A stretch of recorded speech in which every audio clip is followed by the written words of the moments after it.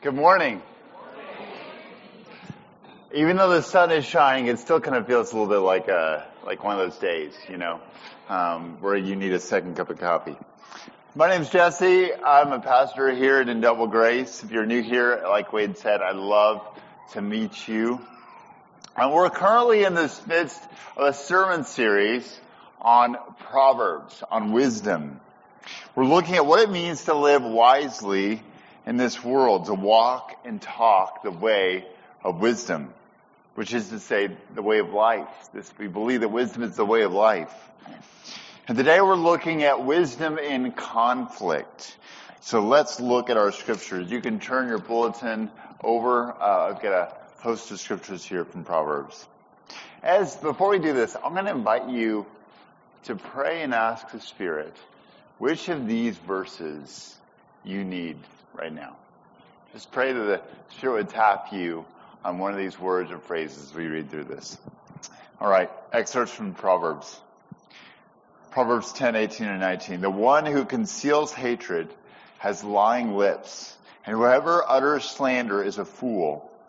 When words are many, transgression is not lacking, but whoever restrains his lips is prudent. The way of a fool is right in his own eyes, but a wise man listens to advice. The vexation of a fool is known at once, but the prudent ignores an insult. Whoever speaks the truth gives honest evidence, but a false witness utters deceit. There is one whose rash words are like sword thrusts, but the tongue of the wise brings healing. The wise of heart is called discerning, and sweetness of speech increases persuasiveness.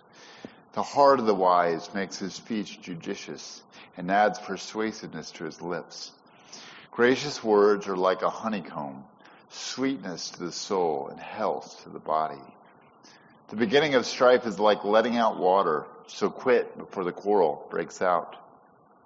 Good sense is Proverbs 19:11. Good sense makes one slow to anger, and it is his glory to overlook an offense.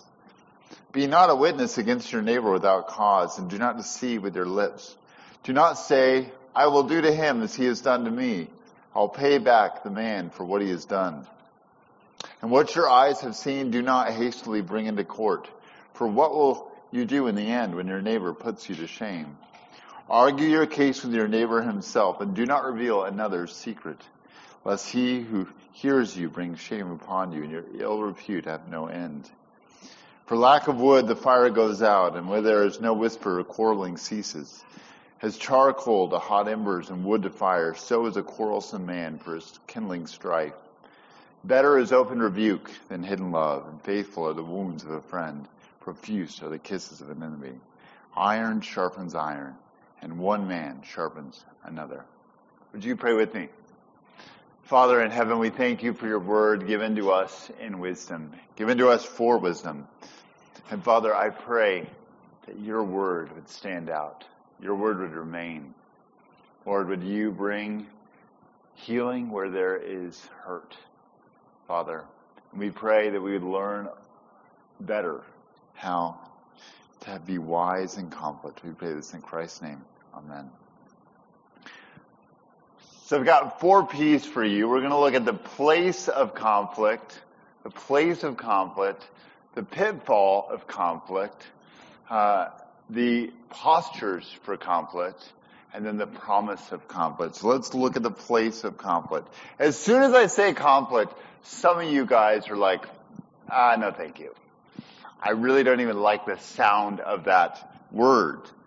You would not dream of being that direct, clearly laying out to someone how they've hurt you. To engage in conflict is to be vulnerable. It's to open yourself up to vulnerability, especially if you've been hurt by this person before. Conflict is a loss of control. What might happen if we go there?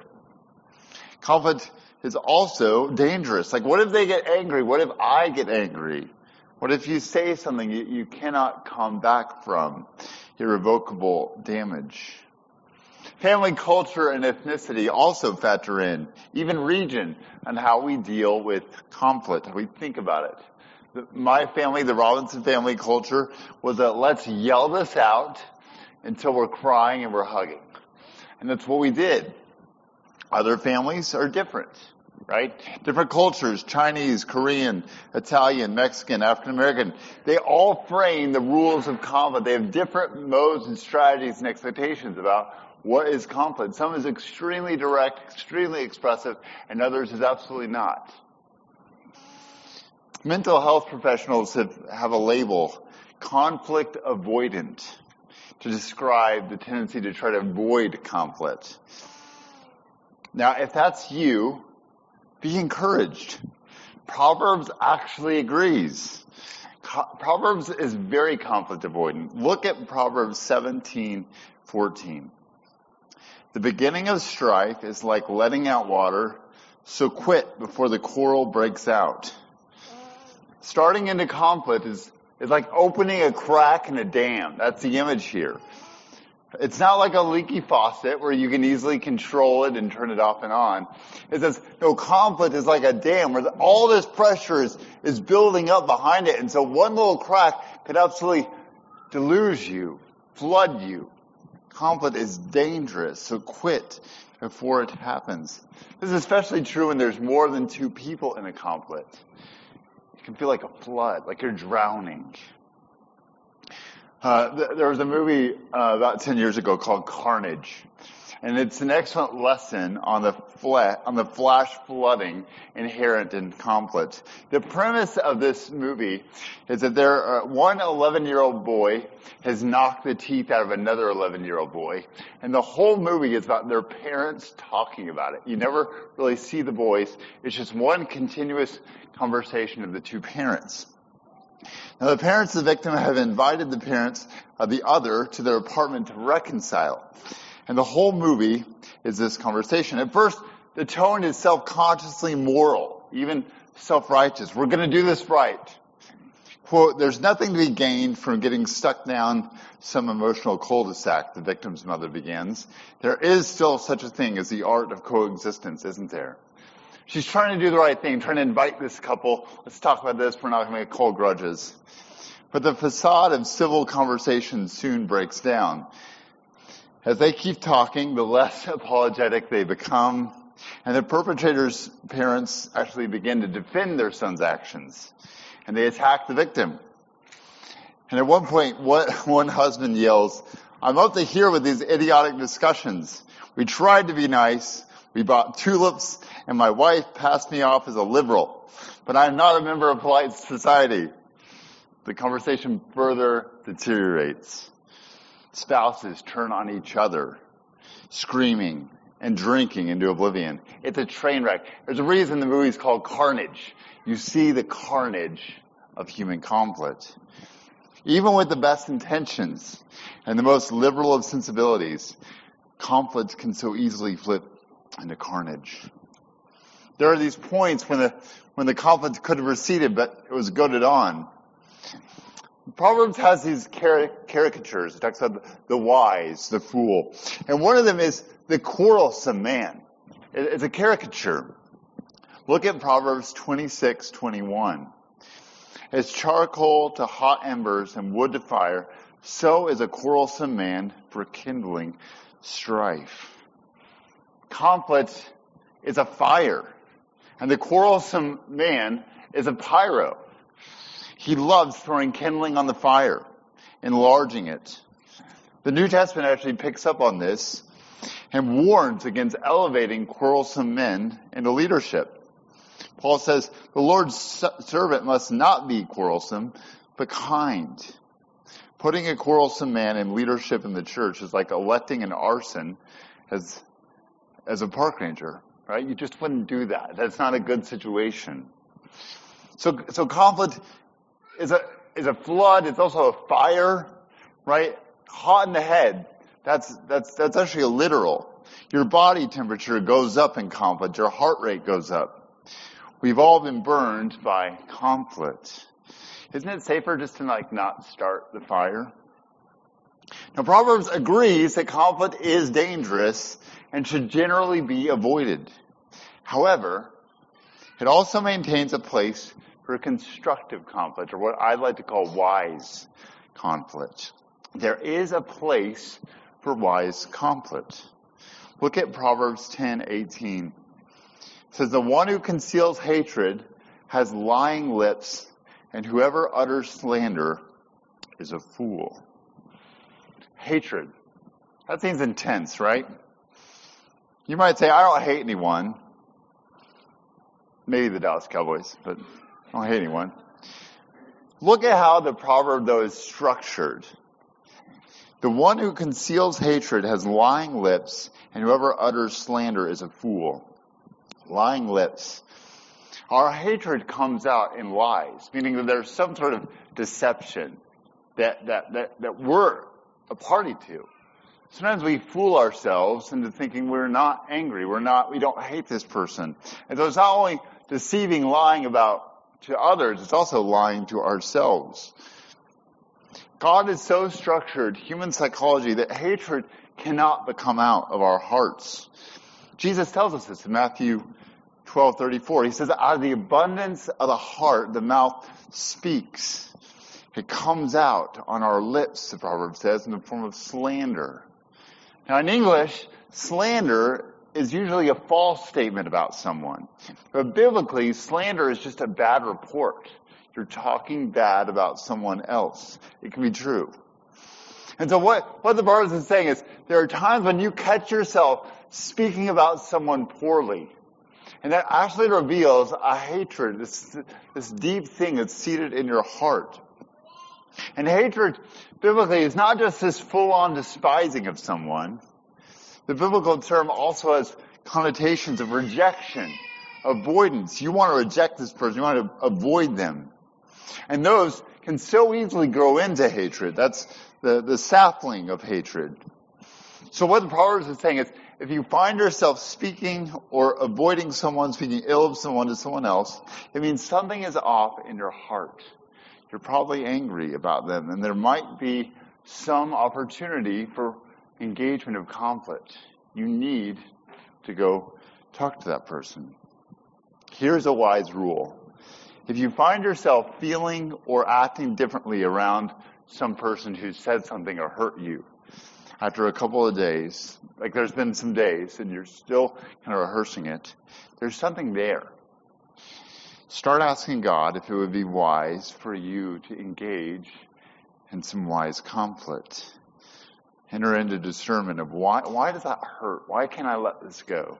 That's important.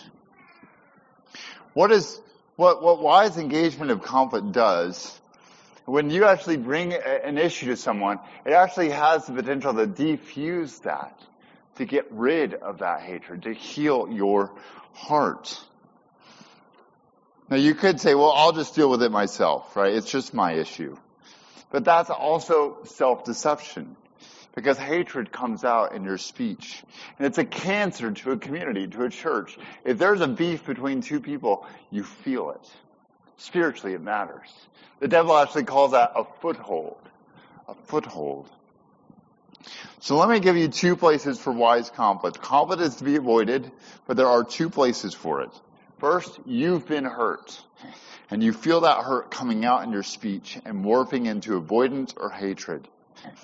And Jesus himself reiterates that that's a moment for wise engagement in conflict. Matthew 18:15 says, if your brother sins against you, go and tell him his fault between you and him alone. So you've been hurt, or vice versa. Someone has been hurt by you. It's a humbling thought, right? The dislike or avoidance that you feel towards someone else probably feels that towards you. Right? You've probably been a perpetrator. And Jesus actually puts the premium of urgency on that person. If you know you've hurt someone, Matthew 5:23. So if you're offering your gift at the altar and there remember that your brother has something against you, leave your gift there before the altar and go. He says it's so important that even if you're like worshiping in the temple, you need to go and reconcile with that person. So those are the two places for wise conflict. If you've been hurt or you've hurt someone, that's the place. Let's look at the pitfall, a pitfall in wise conflict. Let's look at Proverbs. We'll use Proverbs 24 here. Proverbs 24:28. Be not a witness against your neighbor without cause. and do not deceive with your lips. Do not say, I will do to him as he has done to me. I'll pay back the man for what he has done. It's actually warning against deception here. Because in a conflict, there is a temptation to exaggerate your complaint and your feeling. When you're hurt, there's a tremendous temptation to skew the truth. Your heart gets set to payback mode rather than truth mode. You want to make yourself look as good as possible, and the other, your disputant, look as worse as possible. That's instinctual. It's human nature. That's why the words "you never" or "you always" are not helpful, right? That's not really the truth. No one never does anything. Same with always. And the Bible calls that false witness, bearing false witness, which is the 9th commandment of the 10 Commandments. One of the most underrated. Exodus 20:16 says, you shall not bear false witness against your neighbor. Now it's framed in legal language, but it's not just meant for court cases. According to Jesus, the spirit of the law is more important than the letter. And so this here is saying, in all your things, you need to speak the truth. Be very careful to speak the truth. Now, in our Reformed tradition, we're a confessional church, and we look at the Westminster Larger Catechism, which actually unpacks each of the 10 Commandments. Listen to how it unpacks this command to not bear false witness. It says, this commandment requires, quote, speaking the truth and nothing but the truth from our hearts, sincerely, freely, clearly, and without equivocation. That's intense. It says do that in all circumstance. That is the requirement of this command. It also says we must refrain from, quote, lying, slandering, backbiting, belittling, gossiping, ridiculing, reviling, and expressing any kind of judgmental opinion that is rash, harsh, or prejudiced. Whew. You guys feeling the heat a little bit? Let's keep going. It gets better. It says, we should not gratuitously reveal the problems and failings of others. Like, we shouldn't be eager to say, ha, you really are messed up. I knew it. No, instead, what not bearing false witness is actually having a care for the reputation of your brother or sister. You don't want to shame them. Also, bearing false witness means that we don't spread false rumors, and we also don't refuse to listen to a just defense. Like, we want to hear people's defense for their actions. We're not suspicious. We don't exaggerate the significance of trivial faults. You should go and look at this. Westminster Larger Catechism on bearing false witness. It's intense. You realize that there are so many opportunities that we actually lie, or we deceive, or we make someone sound worse than they really are. Gossip, it says, that's speaking about other people. Look at verse 9 of Proverbs 25. Proverbs 25:9. It says, argue your case with your neighbor himself, and do not reveal another's secret. There's a danger that when we begin to speak about other people, bearing false witness is actually saying things that you shouldn't say about other people. Like, that's not your story.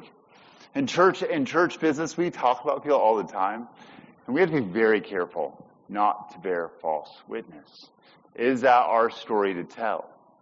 Gossip is absolutely a place where we can fail to speak the truth. So the spirit of the 9th commandment is to vigilantly guard first the truth, and then secondarily, reputation. When we enter into conflict, we have to be very careful to speak only what is true and verifiable.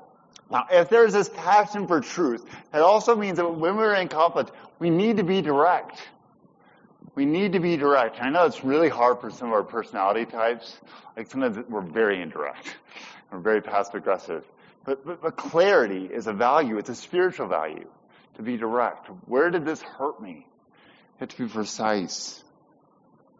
A couple of years ago, I had two sisters. One of them was in my church, and the other was in another church.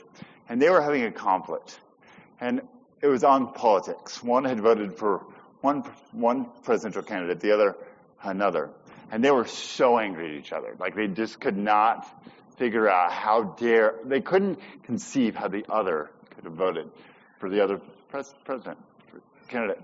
And so I entered into this mediation process. And one of the really interesting things that happened was as we looked at the ninth commandment, they realized that so much of their conflict was speaking things that weren't true about the other person. Well, she does this because of this.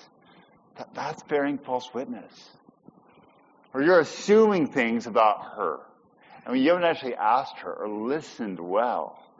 And the ninth commandment actually became an opportunity. It healed them as they began to realize that they needed to engage each other at a different level, to not speak for the other, but to listen better to what each was saying. So that's the pitfall. The pitfall is speaking false witness. Let's look at our third point. What are the postures of wise conflict? So you're in conflict, you're in wise conflict. How do you engage? Well, Proverbs names several heart postures for conflict. I want to give you four. The first one is a ruled heart. A ruled heart. We see this in Proverbs 16:32, which is not in your bulletin, but listen to this. Whoever is slow to anger is better than the mighty, and he who rules his spirit than he who takes a city. We said earlier that conflict is a loss of control. And that's true to a degree. But you can retain control of yourself in conflict. Right? Self-control is wisdom. It says he who rules his spirit is better than a conqueror. If you can rule yourself. And that makes sense in conflict. Right? No one wants to do conflict with a hothead or a hysteric. You want someone whose heart and emotions and words are ruled by themselves and also God. Christians have an incredible gift in God's Word. We share a standard in conflict, which is to say we're ruled by the Lord. So are you ruled? Are you ruled in conflict? There's a posture there of submission. Second posture is restrained. A restrained heart. It's restrained in judgment and in anger. Again, Proverbs 25:7-10. What your eyes have seen, do not hastily bring into court. He's saying there needs to be some sort of restraint, patience. Wisdom is slow and careful to discern whether conflict is needed. It restrains feelings of injury and injustice.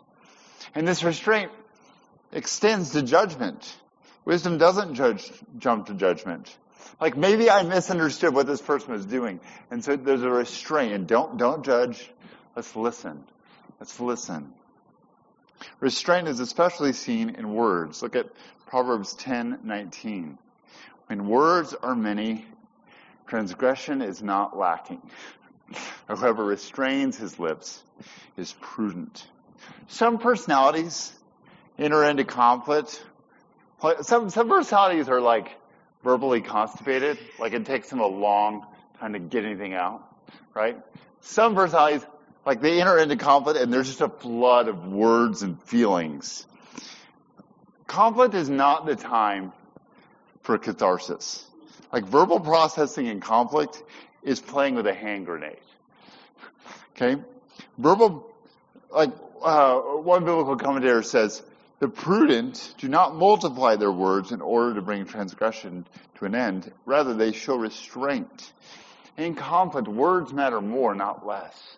And so you have to restrain your words. This is not the time for you to go off on how you feel. Instead, the measure is this true? If I say this, is this true? And would it be helpful? Proverbs 12:18 says, there is one whose rash words are like sword thrusts, but the tongue of the wise brings healing. Did you hear that? Restraint. Restraint. A third posture, receptive. A receptive heart. A receptive heart is open to the other. It listens.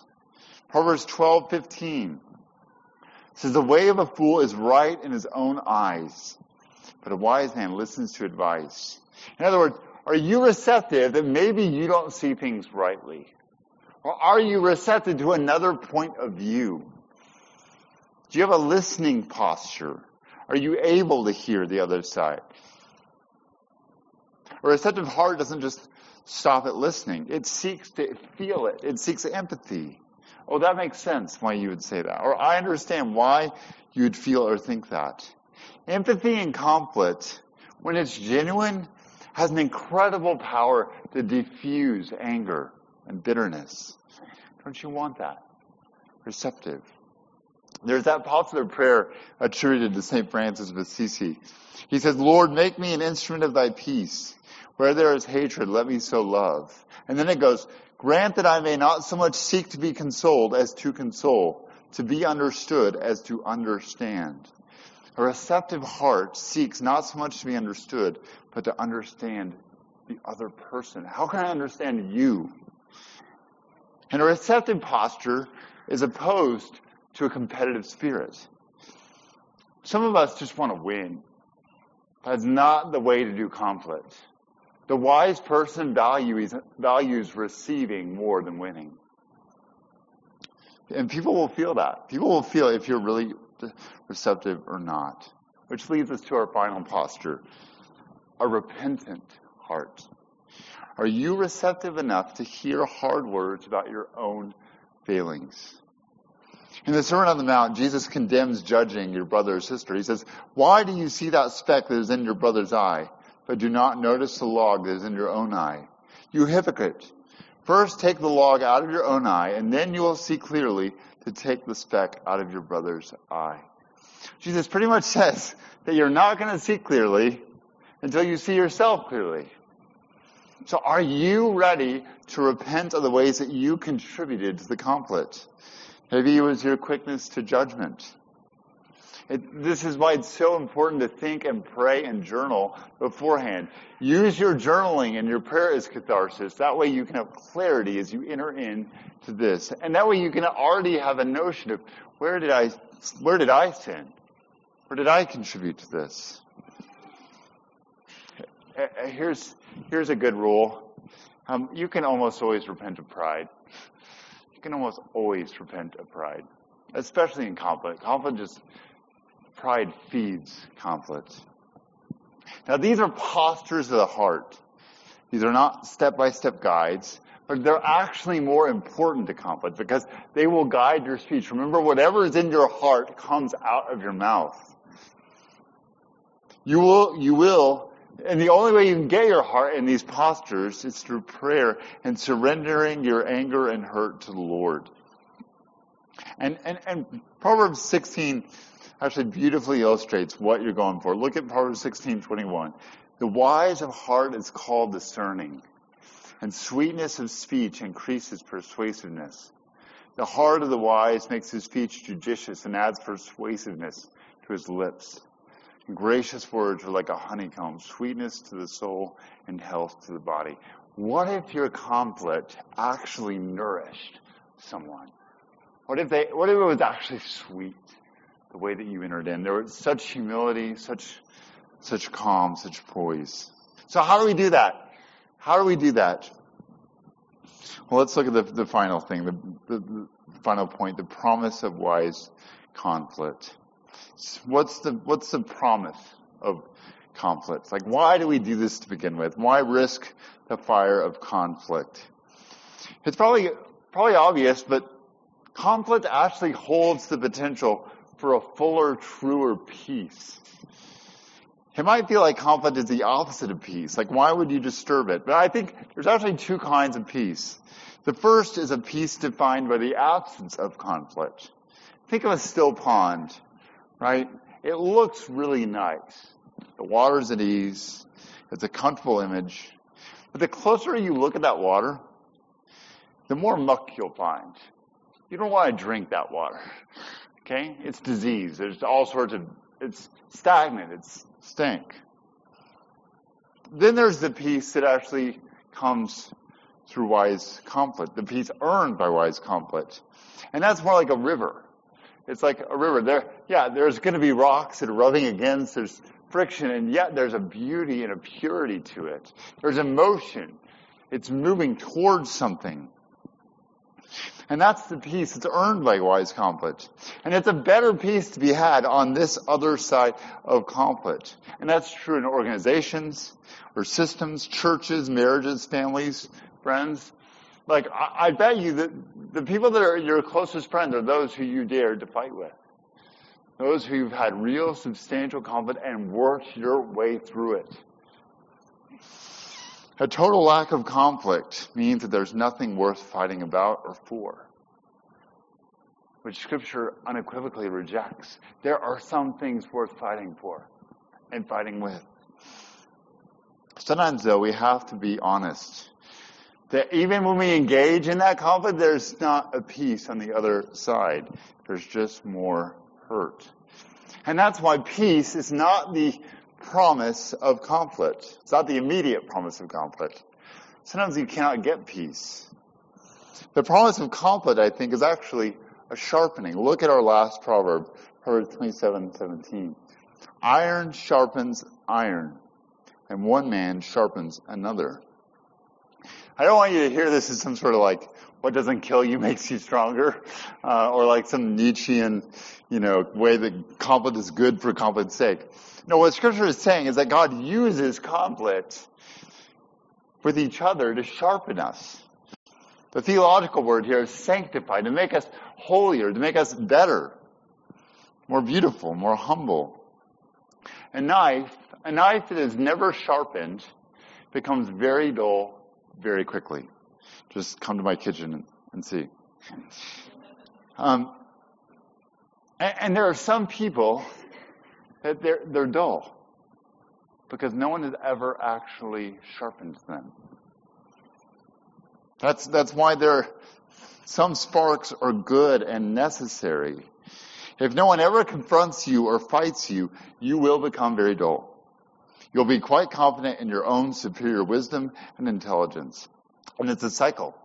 People will get your vibe and will continue to avoid conflict with you. But that's the opposite of what the promise of conflict is, that you will be sharp. You will be interesting. You will be humble and thoughtful. And this sharpening is actually an act of love. Look at Proverbs 27:5-6. Better is open rebuke than hidden love. Faithful are the wounds of a friend. Profuse are the kisses of an enemy. Sometimes conflict is necessary to save us. We need saving. Think about all the intervention stories, right? You have an addict who's destroying their life. And the loved ones are all scared. They don't want to lose the relationship. And yet what that person needs most is for someone to intervene. Someone to dare enough to have conflict, to love. And that's where love is at the heart of conflict. If no one ever confronts you, it's because no one ever loves you that much to confront you. Confrontation is the highest form of love. So even if conflict doesn't resolve in peace, you can still be sharpened by it. In fact, unresolved conflict is the most sharpening. Nothing else reveals how much you need salvation. In the movie Carnage, it's at this peak. They're fighting, they're bickering, and at one point, one of the husbands says, "You see, Veronica, I believe in the God of carnage. I believe in the God of carnage. He has ruled since the dawn of time." Which is interesting. It says that there's something about God, something about our impression of who God is, that impacts our vision of conflict. Who is the God that you see? Do you believe that when you're in conflict, that it will just be this morass of violence and yelling? Or do you see that maybe God is not a God of carnage, actually a God of peace? Here's the true sharpening of wise conflict. When you enter into wise conflict, you are becoming like Jesus. Here's the gospel. The God was not conflict avoidant with you. The scriptures paint humanity as in rebellion against God. We reject God. We even hate him. Hostile in mind, Colossians 1 says. Flagrantly doing things that violate and provoke him. But God did not let his heart become hateful. Rather, he entered into conflict with us. And his posture was so receptive to us that the very God of the universe took on flesh. He felt what we feel. He sympathized with us. And still we sentenced him to torture and death. And yet even then, how restrained he was. And he opened not his mouth, Isaiah 53 says of Jesus. But when he did speak, it was words of mercy and forgiveness. Father, forgive them, for they know not what they do. He prayed forgiveness for those who had hurt him most. And in dying, that after dying, he reconciled us to himself. And his resurrection is the ground of our peace. Not only our peace with God, but also with each other. Ephesians 2:14, for he himself is our peace, who has made us both one and has broken down the dividing wall of hostility. So in a sense, when we enter into conflict, into wise conflict, in faith, we're actually proclaiming the gospel of Jesus Christ, that you are worth enough for me to confront you, for me to disagree with you. God loved you so much that he entered into conflict for you. And he calls us to do the same for others. To love people enough to enter into conflict with them. And that peace that counts most is a peace that we pursue out of love.